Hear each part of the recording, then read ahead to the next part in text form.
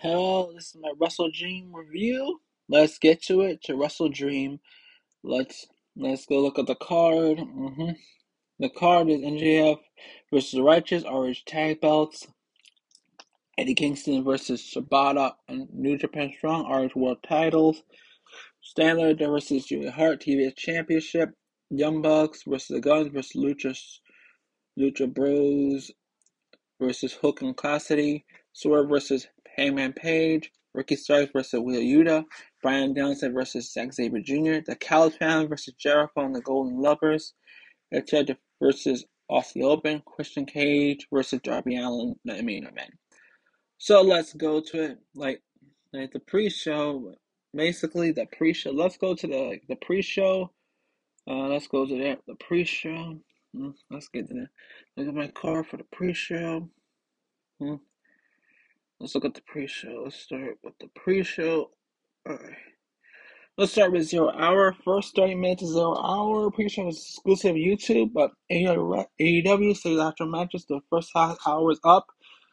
Tony Khan welcomes the show from inside the ring with Inoki's grandson, Shibata stars. In Japan stars Romero Shibata. They celebrate life with Inoki for a video package paying tribute to the original wrestler. The first battle is a mixed 8-person mixed tag match with Moriarty, Taylor, Martinez, Diamond taking on Stars, Athena, Liam, and Jama. Finish with Kajama, hailing Nathan Moriarty with spinning forearm for the win. Mox accompanied Canoli to ring for his match against Barnett. He gave a great insight on commentary on two-man ring out a technical match. Canoli win with a pin and got the nod of respect for Barnett after it was over. Wayne and Luchasaurus met in the third match in the pre-show. Kate and Allen were not there with them. Hero was all alone against the living dinosaur. His star was too much for the teenager.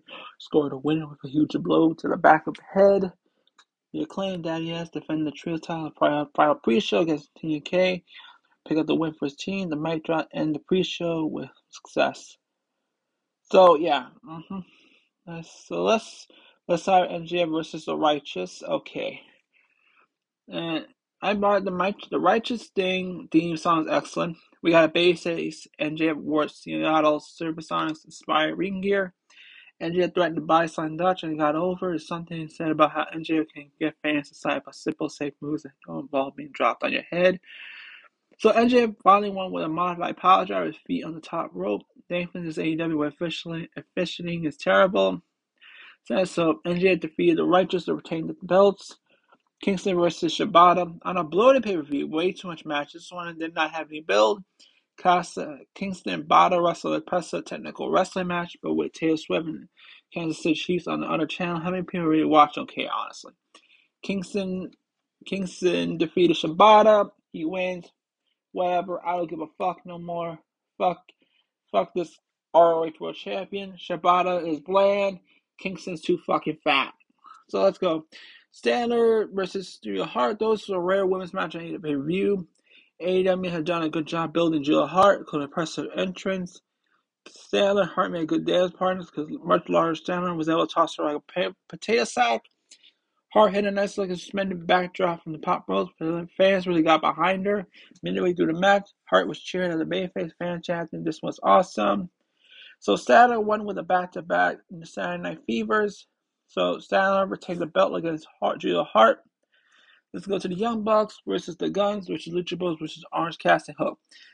As Skyler pointed out, Cassidy and Hook were the only tag team not related by blood. They were the only team who never won a World Tag Belts. They're the only team without a team name.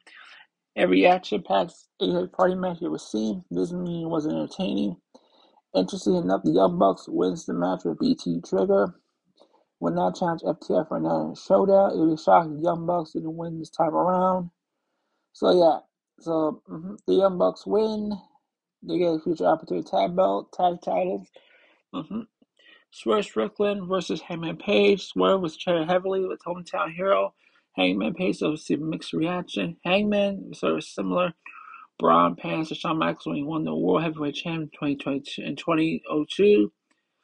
Personal dance can you get over, but the Seattle Clan Page area didn't seem too keen on doing away him in a WrestleDream.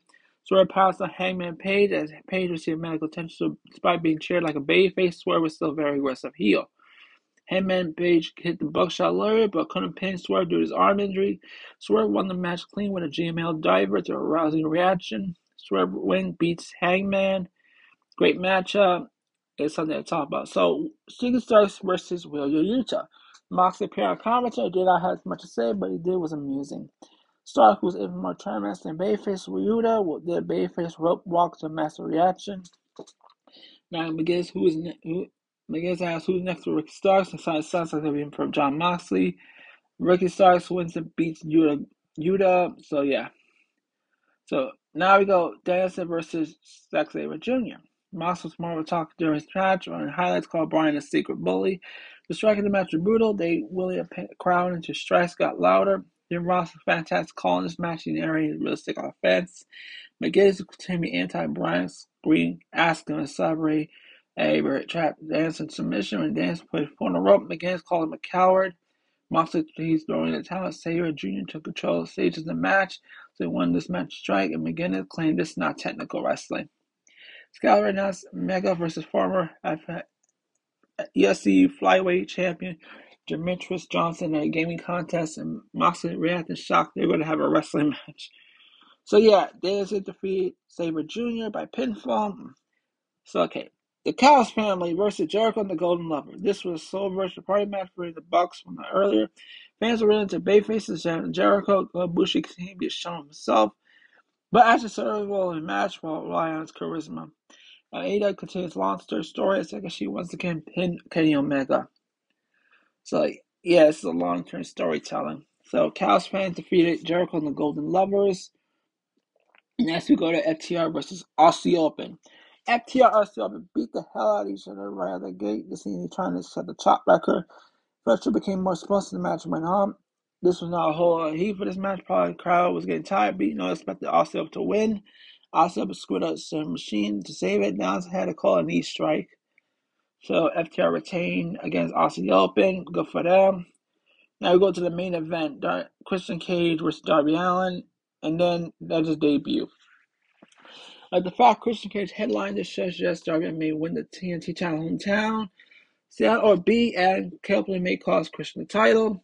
Christian Cage received massive heat against the hometown hero Darby Allin. Allin won first while help from Christian Cage's turtleneck, covered his face. AEW cut to Nick Wade's mom poured a drink in Christian's face. More than NBC cut to his slip.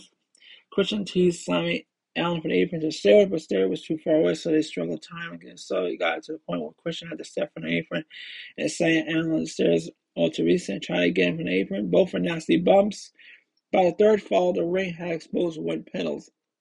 As Darby Allin being stretched out, Christian Cage hit a frog splash stretcher. Shockingly, during the match, Nick Wayne turned heel on Darby Allin with a belt shot at Darby. Miss Wayne was furious. Sting made the save with sloppy fence on the heels. With Bayface outnumbered, decided to stay to Adam Colin to make his debut. Following a video package where he drove a car, street words rated R, straight painted over. So yeah, Christian Cage retained the TNT World TNT Champ against Darby Allin.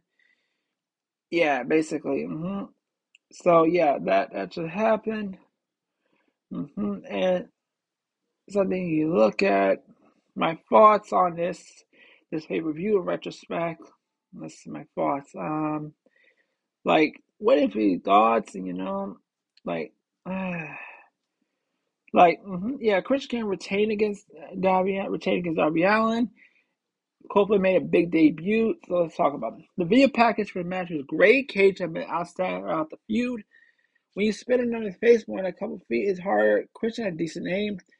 So Miss Wade had did a great job showing her angle from the crowd. She was especially good when she threw a drink in Cage's face. Allen's more people chanting for him. At one point, crowd having a duel while chanting for both men. And also being able to sing music and WWE is awesome, but it would have been surprised if Copeland had just started someone else though. Oh, here's my final thoughts. Was WrestleDream pay-per-view? No, it's hard to think of event qualified such, but it shows to be a proud member of just everyone who watches because they give you a bit of everything. Do you like technicians putting on clicks like Jason Sabre over delivery? Do you like intense rivalry, brutal physicality, Cage Allen covered? Do you see two men that probably put on the match of the candidates, sort of Hangman? They're surprised Copeland showed up. There might not be a shock to everyone, but certainly well executed debut.